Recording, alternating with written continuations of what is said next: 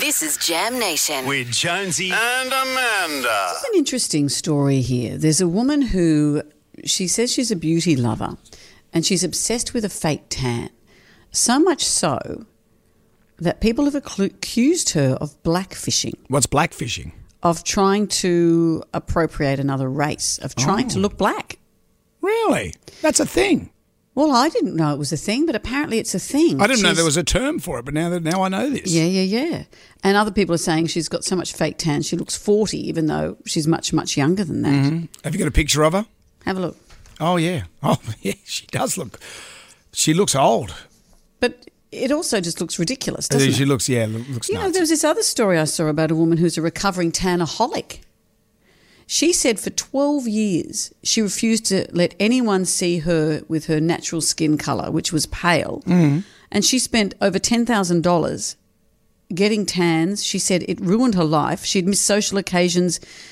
She was petrified her friends or boyfriends would see her looking pale, and she'd only see them on days after she could schedule in fake tan. Mm. So it ran her life, the way she was able to get access to fake tan. And now she's recovering from it and saying, you know, I was an addict to this.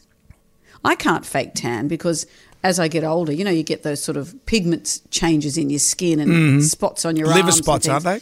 Well, thank you. I call them slight freckles on my arms. And so the fake tan grips to those really heavily. They stand out even more. They do. So you just get these dark spots everywhere. Yeah. Remember once, though, we went out to lunch with the CEO. He was brand new then. It was the first time we'd had lunch with Kieran. And we were trying to, smooch some bot to shore up the Jonesy and Amanda future. Bot. And we're at the beautiful restaurant. There were white tablecloths.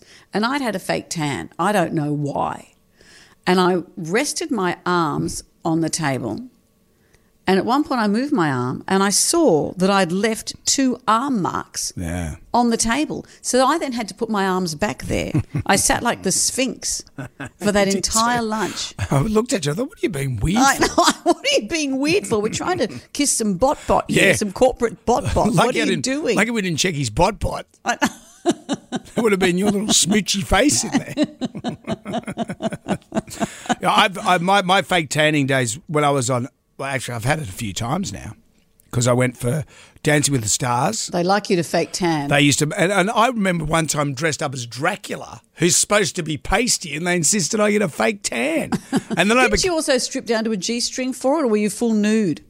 That was the real full Monty. For the tan, did you get tanned on your nether region? Yeah, so I was standing there and the lady said to me, she said, "Do you want to wear one of these paper G-string things?" And I went, "Oh," and then Sam Mack was standing next to me. I said, "You might as well just, go nude because we're going to be nude anyway." And the lady said, "Yeah, that is a good point because if you're standing there and your body's tanned and that area's all white, it's going to bring more attention to it." And I said, "Well, look." So you had leathery old genitals. Excuse me. Anyway, she was spray, and she had the spray gun, and she's like, psh, psh, psh. It's like she's doing like spray painting a car, and then she grabs it and moves it psh, psh, psh, psh, around there, psh, psh, on the underside. Psh. And did you have to bend over and spread your cheeks? No, because they do that to get the underside of the bottom. You do a little bit, but yeah, no, but you had to lift your buttocks up. Yeah, that took me some time. It's a funny old world, isn't it? Let's get in a forklift. It is a strange world.